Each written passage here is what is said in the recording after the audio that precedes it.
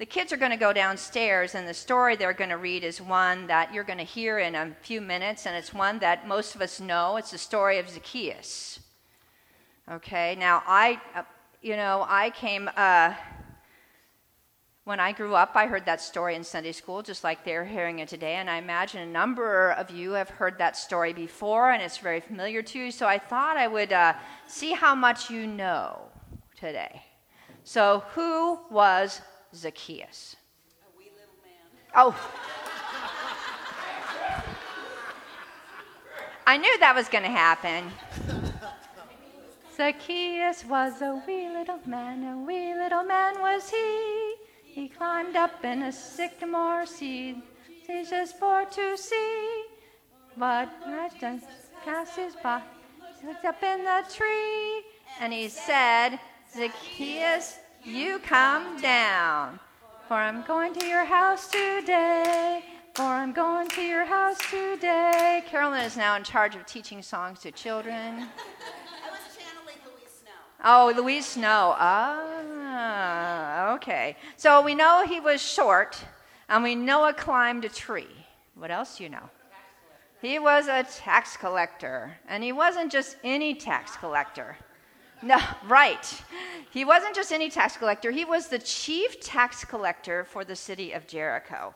And here's when Rome, which ruled everything then, pretty much including Israel, would contract local people to collect the taxes and tolls and fees for a given area. And so chief tax collectors were entrepreneurs who would pay that contract in advance and then hire people to go out and collect taxes for them. And often, not always, but often they would add a little bit to the top to make a profit. So as Linda just said, this did not endear them to their neighbors. Zacchaeus was one of those guys you love to hate. Okay? And it didn't help that he was working with Gentiles, with non-Jews, because that also made him ritually unclean. So basically, Zacchaeus was about as outcast as a leper. Nobody liked him. Nobody wanted to be around him. We're done. So, he was small. He climbed a tree. Let's see what happens. Don, if you would read. He entered Jericho and was passing through it. A man was there named Zacchaeus. He was a chief tax collector and was rich. He was trying to see who Jesus was, but on account of the crowd, he could not, because he was short of stature. So he ran ahead and climbed a sycamore tree to see him, because he was going to pass that way. When Jesus came to the place, he looked up and said to him, Zacchaeus, hurry and come down, for I must stay at your house today. So he hurried down and was happy to welcome him. All who saw it began to grumble and said, he is gone to be the guest of one who is a sinner. Zacchaeus stood there and said to the Lord, look, half of my possessions I will give to the poor, and if I have defrauded anyone of anything, I will pay back 4 times as much. Then Jesus said to him, today salvation has come to this house, for he too is a son of Abraham. For the Son of Man came to seek out and to save the lost. The word of God for the people of God. Thanks be to God. Thank you, Don. This story begins actually not with Zacchaeus, but with Jesus. Jesus is on his way to the city of Jerusalem. Actually, he's pretty close to the end of that journey because Jericho is very close to Jerusalem. And so he's passing through this city on his way. But though he's just planning to walk through, his reputation precedes him, and a crowd gathers along the road through the city, eager to see this miracle-working rabbi. Zacchaeus, our wee little tax collector, is among them. Though we aren't told why he wants to see Jesus, it's clear that he is desperate to do so. For when his short stature prevents him from seeing anything but the backs of those in front of him, Zacchaeus doesn't give up and just go home. Instead, he runs ahead of the crowd. And spotting a tree with low-hanging branches, he hauls himself up. I wonder how long it had been since he attempted that feat. So then comes the moment the whole story hinges on. When Jesus comes to that tree, he looks up and says, "Zacchaeus, hurry and come down, for I must stay at your house today." Again, we don't know if Jesus just happened to spot this man perched on a branch or if someone laughing pointed him out to Jesus. "Look at that guy up there, Jesus." Either way, Jesus chooses to stop, to look up, and to call down the man in the tree. His call comes as a happy surprise to Zacchaeus, and he is quick to clamber down to welcome him. I can imagine him just scrambling down, maybe dropping the last few feet because he's so ready to get down there. Though I think perhaps it is Zacchaeus who is welcomed by Jesus, not the other way around. The moment that Zacchaeus climbed down from that tree, the moment that he responded to Jesus' call, he became the guest and Jesus the host.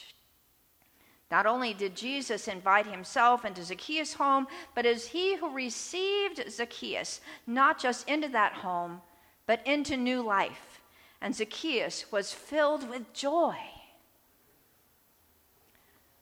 Now, there are people standing around watching this, Zacchaeus' neighbors, and they start to grumble. Jesus has gone to be the guest in the house of one who's a sinner. It's interesting to me that their complaint focuses on Jesus, not on Zacchaeus. To be sure, Jesus committed something of a faux pas by inviting himself to Zacchaeus' house instead of the other way around, and perhaps some of them were jealous of the honor bestowed upon Zacchaeus. But the deeper issue, the issue that has dogged Jesus all the way through his ministry, is that Jesus has once again chosen to share the intimacy of table fellowship with someone who is, in their eyes, a sinner. Once again, he risks the scorn of others to take his place among those who are on the margins. Now, if I were Zacchaeus and heard all that grumbling, I would be rushing Jesus into the house and just shutting the door behind me and shutting it all out. But Zacchaeus doesn't do that. Instead, the scripture tells us he stood his ground next to Jesus, and responded to those who were quick to judge him with these words, "Lord, half of my possessions I will give to the poor, and if I have defrauded anyone of anything, I will pay back 4 times as much." Essentially, what Zacchaeus is doing here is impoverishing himself. He will give half of his possessions away, and he will pay back probably the many people whom he has defrauded. That's the traditional interpretation of this response, that it's a description of his future behavior, that Jesus' acceptance of Zacchaeus moves him to a most generous act of repentance, and indeed, true repentance is always lived out in changed behavior. But there's also another possibility. As David Lose points out in his commentary on this passage, Zacchaeus neither confesses his sin nor verbally repents, nor does Jesus commend his repentance. Furthermore, the Greek verbs in Zacchaeus' statement are in the present, not the future tense. It is possible then that Zacchaeus is describing what he currently does rather than what he will do in the future. "Lord, half of my possessions I give to the poor, and if I defraud anyone of anything, I pay back 4 times as much." Lose writes, "Further, Zacchaeus does not offer his financial disclosure in response to anything Jesus has said. Rather, it falls on the heels of the grumbling of the crowd. Perhaps it is a response to Jesus' presence, but perhaps it is his bewilderment at the crowd's complaint or a defense of his reputation. In either case, I suspect that Zacchaeus is not turning over a new leaf as much as he is lifting up an old one for all to see." whichever interpretation makes sense to you, and I could go with either. What strikes me here is that what happened to Zacchaeus affected not only his life, but the life of the entire community. While we are not told how the crowd reacted to Zacchaeus' words, I would imagine that they were taken by surprise. Instead of a sinner who had betrayed his people and drained them of his resources, Zacchaeus stood before them as an example of gratitude and generosity, a source of blessing in the midst of their community. And Jesus proclaims in response to Zacchaeus' words, "Today salvation has come to this house because he too is a son of Abraham." Today, Jesus says, Zacchaeus is no longer to be named outcast.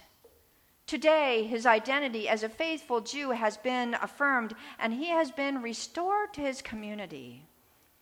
Today, he has been given new life and made whole, and out of that wholeness, he is a blessing to others. Zacchaeus wanted to see Jesus, but it was Jesus who saw him not as a despicable little tax collector looking ridiculous up in that tree, but as a beloved child of God.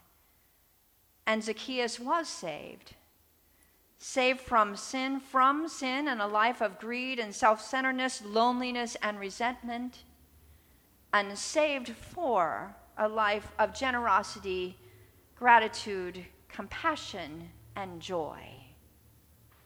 He was lost, and then Jesus found him.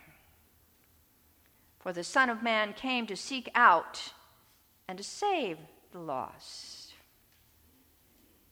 And he still does. He still does.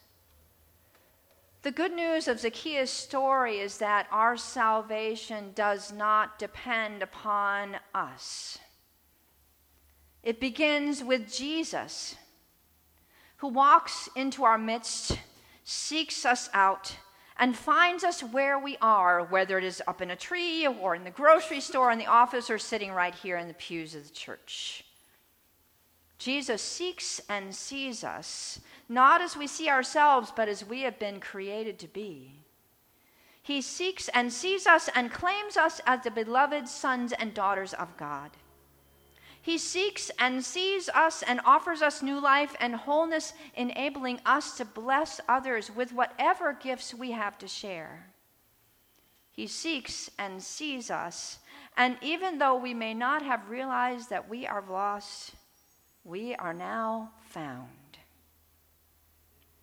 He seeks and sees us and calls for us to come down and to seek out others, seeing them for who they are. Because here's the thing. The radical love that Jesus offers is not just for those of us who show up in church and try to do the right thing. It is also for those who are perched in the trees of our lives, the ones that we see as ridiculous, the ones we have written off and consigned to the margins, the ones we have come to hate, that we love to hate.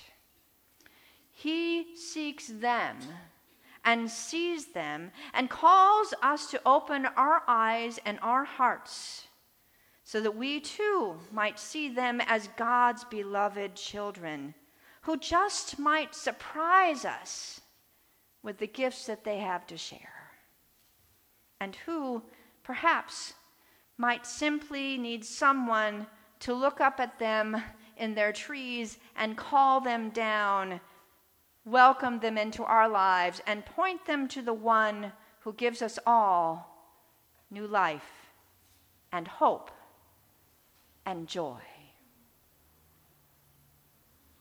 The Son of Man came to seek out and save the lost.